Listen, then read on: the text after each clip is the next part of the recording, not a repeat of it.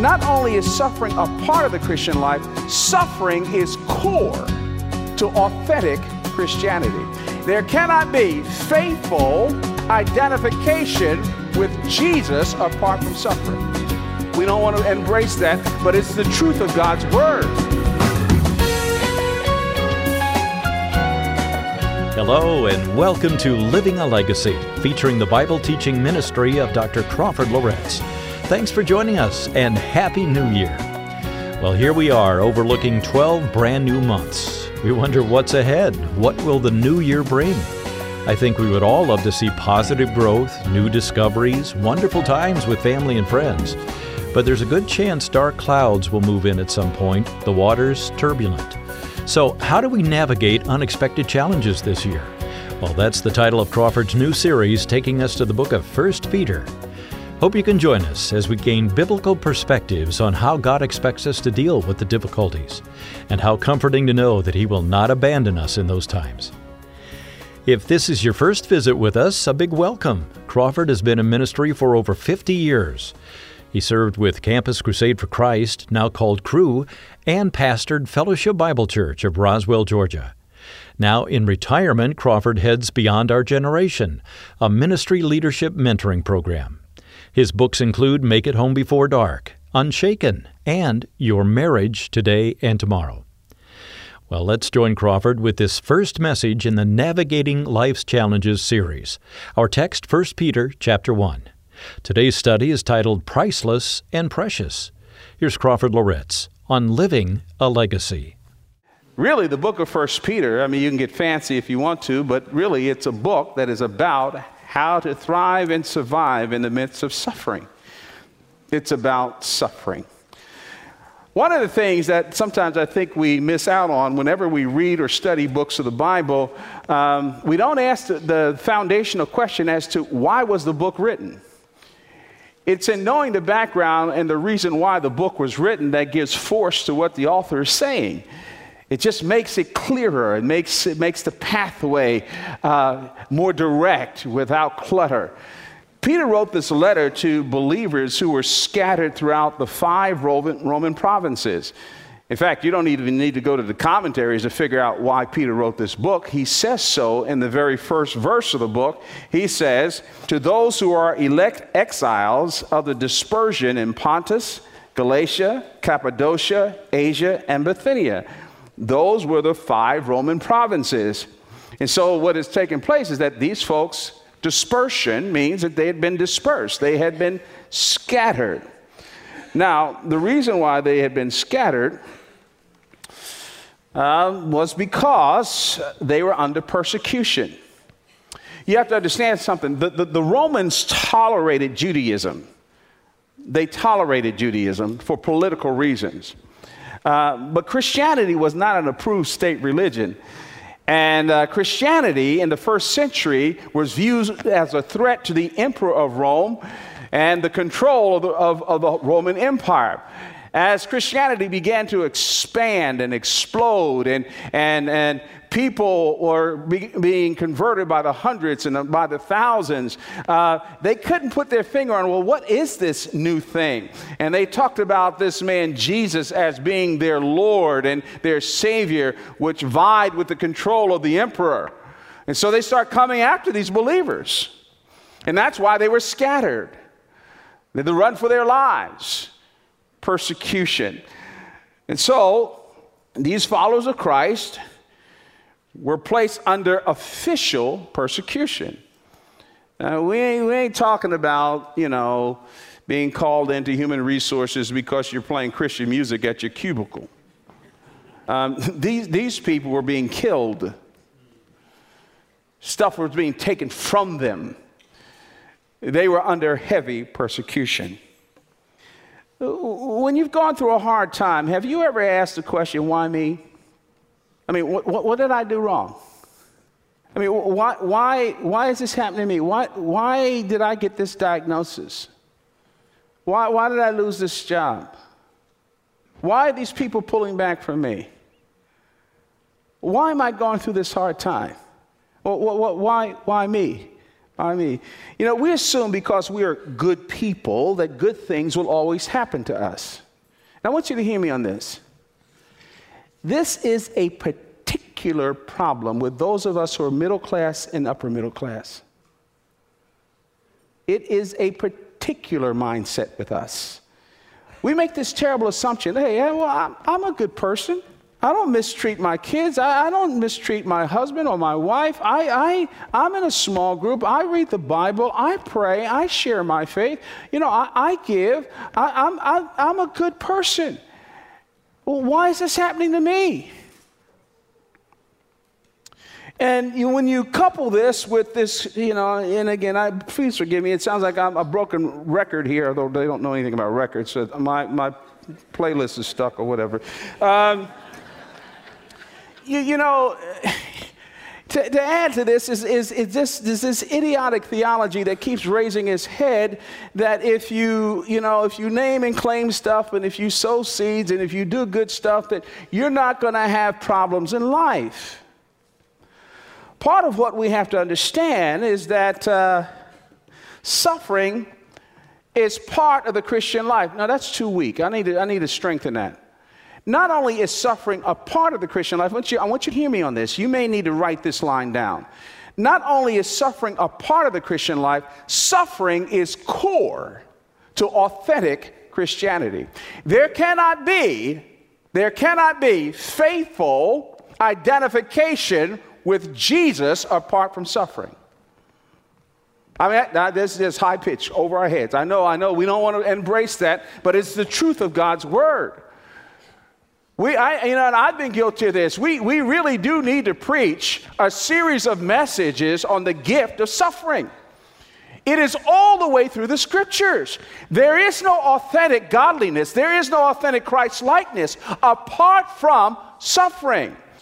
No less than the Apostle Paul said in Philippians chapter 1. Now, Paul is not only talking about how to survive and how he's making it through suffering, but the joy that he chooses in light of suffering. And he says in chapter 1, verse 29, that suffering is a gift from God. He says, to you it has been given not only to believe in Christ, but also to suffer for his sake. Jesus himself said to his followers in the upper room, preparing them for life after his death, burial, and resurrection. He said these words in John 16:33. In this world you will have tribulation. He didn't say you might have tribulation, that, it could happen to you. No, he said in this world, in this life, on this side of the grave, you will have tribulation. But take heart. I have overcome the world. Now, no one should ask for suffering. Suffering is painful. Suffering is not delightful. But the fact of the matter is, suffering is our birthright. It is our heritage. It is a sign of identification. The crucifixion of Christ. So the question is, how do we get through? What do we do? This is what Peter is talking about in this letter. How do we get through? Specifically, he starts the letter by saying, how are you going to get through this? There's not one line, one sentence, one clause in this entire letter where Peter says to try to avoid suffering. Not one. But here in this first chapter, he says, okay, I want to start at the very beginning. I know you've lost your homes. I know they're coming after you.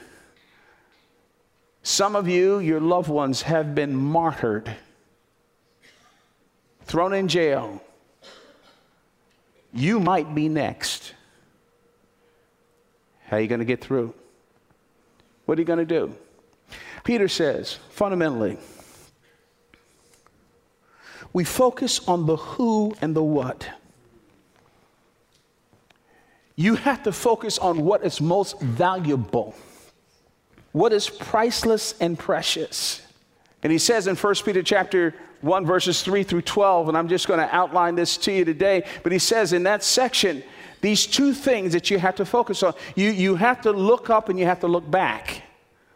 You got to look up and you have to look back. Or in other words, you have to focus on our Lord. We focus on our Lord. And then secondly, we focus on our legacy.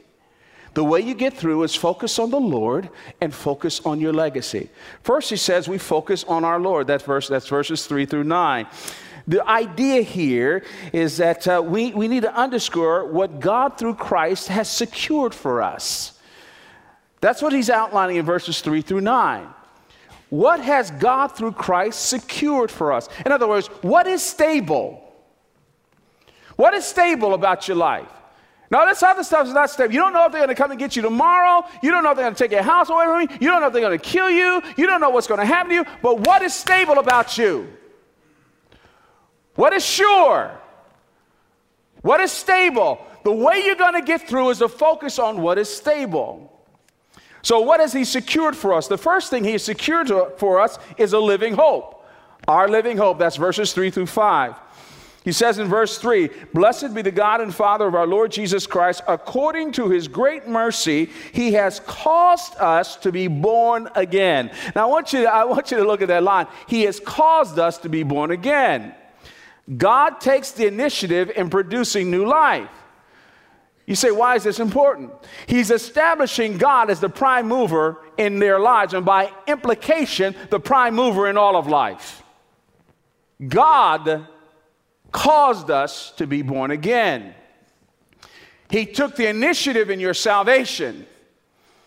And implied and spoken throughout the rest of the book, if he takes the initiative in your salvation, he's going to take the initiative in sustaining you. He caused us to be born again. Now, no one takes credit for being born. If they do, they're crazy. It's something that happens to us. I mean, what kind of fool are you? I mean, you say, well, you know what? Yeah, I just decided it was time for me to be conceived. Yeah, I'm so smart. It's time for me to be conceived. Well, we laugh at that, but that's, you shouldn't take credit for your own salvation. I hear too many arrogant testimonies.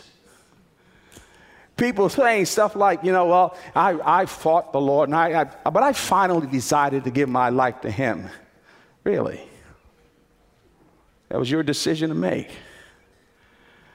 Seriously. You did him a favor. Now, if you stop and think about your life, yes, we express faith and all of that, but even that's a gift from God.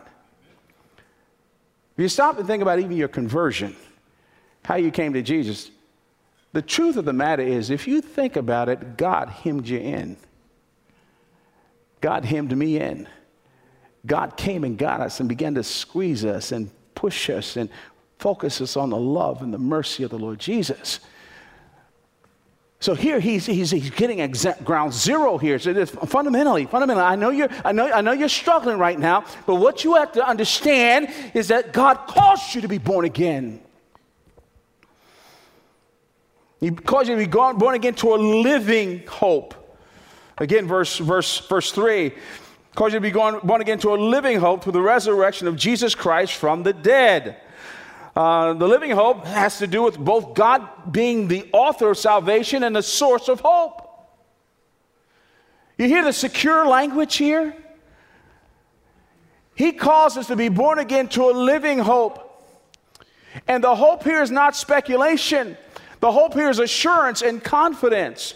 The line through the resurrection, our new birth and our hope is based on the living resurrected Christ. And so what he's saying to these readers is that, look, I know things are a mess in your life. I know things are falling apart. Just as some of you in your life, things are falling apart. It's a mess. And you're wondering, what am I going to do? Where am I going to turn? What's going on? How are we going to make it? And here the Lord screams to all of us. I want you to look vertically here. What has not changed is the living hope. And since Jesus is not in the grave, Your new birth and hope is based on the resurrected Christ. Notice it's living, meaning our assurance in Christ is as certain and sure as Christ is alive. And you got to believe that. You got to believe it. If we say that we really believe in the resurrection of Jesus Christ, that's more than fodder for intellectual apologetic arguments. If you say that you really believe, if we say that we really believe in the resurrected Jesus, that means the person of Jesus is not theoretically, not mythically, or mysteriously alive. It means that he is literally alive. And he himself is our living hope. Verse 4 says on top of that, and Peter's just trying to get the people to go vertical here. No, don't look at all the stuff that's happening to you, because if you focus on that stuff, you're going to drown, man. It's going to be all over. Further, he says in verse 4, to an inheritance that is imperishable, undefiled, and unfading, kept in heaven for you. This inheritance, he's saying that our inheritance cannot be destroyed by hostile forces. That is the backdrop of this context of the book. Remember, these people are being persecuted. Everything else is being taken away from them. They say, please, hold on, not everything. In fact, not the most important thing. There is this inheritance that we have. It won't be destroyed by hostile forces. It won't be destroyed by Rome. It won't be destroyed by a disease that you have. It won't be destroyed by a lost job. It won't be destroyed by the loss of your money. It won't be destroyed by people coming after you. This inheritance, it will not spoil like rotten fruit or fade in color. None of that's going to happen. Why? Because it's kept in heaven. Our inheritance of eternal life is watched over by God himself. It is secure. Now, here's a problem. I might as well just come around. Let's just put it right on the table here. The problem is that I would wager that most Christians do not have a real visceral, heart, confident belief in the reality of heaven. We intellectually do. But I'm going to tell you something. If we do not embrace in our hearts that there is a mansion waiting for us, there is a real God, and that there is real reward, then what we're talking about here doesn't make sense. Close your Bible. If you don't really believe, close your Bible. Put your pen down. It doesn't make sense. It absolutely doesn't make sense. If this world is the payoff, it's somehow, we say we believe it, but we kind of like, square footage here is like my heaven. We don't say that. My security is found in my bank account, my career. But what Peter's trying to do is get their eyes above the hope line, to look up this way. And to say, hey, look, your salvation is not some recreational experience. It's not a bunch of nice inspirational sayings. The tomb is empty. Jesus is alive, and you have an inheritance waiting for you. You are a pilgrim and a stranger that's just walking through this land. Don't let it hold on to you. And everything that's taken from you will be given back to you. And you have to believe that. You have to believe that. Verse 5 tells us that not only is our inheritance being guarded, but we, the heirs, are being guarded. Who, by God's power, being guarded through faith for a salvation ready to be revealed in the last time. So we're being guarded. The expression who is not the what, but it's the who. It's not just the inheritance, but right now he says, we heirs are being protected by the power of God. that our hearts are being protected. Now, this does not mean that he's going to give us the material thing back and the stuff that we know, that our salvation, our hearts, we're being protected by the very power of God. You know, I travel some, and sometimes I've gone to a hotel only to discover that my reservations have been confused or canceled. You know, and I have a particular challenge. About a third of the time when I show up, I say, you know, I'm Crawford Loritz, and they ask my name. Oh, Loritz. You spell that again? L-O-R-I-T-T-S. It's not there. Say, try Crawford. Oh, here it is. See, I'm cursed and blessed with two last names, you know. So about a third of the times that's what happens to me. There have been times I've shown up, and through the years, that happened often, where I've actually been kind of like wiped off the books. What Peter's saying is that this will not happen when we arrive in heaven. This inheritance is secure. I mean, it's not going to be some scene up there saying, you're bringing the book of life over here, Crawford? Oh, no, man. No, it's there. So our Lord has secured this living hope, but he's also secured our encouragement. That's what verses 6 and 7 is all about. Look at verse 6. It says, in this you rejoice. In what? In what? Your living hope, your inheritance. In this we rejoice, though now for a little while, if necessary, you have been grieved by various trials. He's saying that a living hope results in present joy. Did you hear that? Did you hear? Don't let anybody lie to you and say that to be heavenly minded means to be no earthly good. Or to be heavenly minded means to be categorically irrelevant down here. Or to be heavenly minded means that you're just living in denial. That is not true. It's not true. In fact, the very wording of the verse here, he talks about being heavenly minded, but he also acknowledges the grieving that ought to take place when there's suffering and loss. But what he's saying here is that this reality of a living hope, not make-believe, not a cartoon, not a series of lies, not empty motivational statements, but the reality of an empty tomb, the reality of an inheritance that's being kept for us in heaven by God himself, that reality should cause you to rejoice. Dr. Crawford Loritz, our speaker here on Living a Legacy.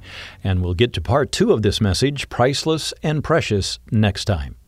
We just launched Crawford's new series called Navigating Life's Challenges. This series will help us apply biblical principles that will give tremendous comfort and assurance when the tough times come. If you weren't able to hear all of today's message, listen on our website. Look for the link Past Programs. The audio is available anytime. Thanks for your emails. Rich writes, I was listening to your recent sermon on prayer. I love how you give it to us straight. You said, intimacy with God links us to our sinfulness and wickedness. Well, that's so true. Thanks again for your ministry, and may God bless you abundantly. Thank you so much, Rich. Appreciate that. Now, how about you? Write to us at legacy@moody.edu. legacy@moody.edu. Well, great to have you with us today. For Crawford Loritz, I'm Bill Davis, and again, Happy New Year. Living a Legacy is a production of Moody Radio, a ministry of Moody Bible Institute.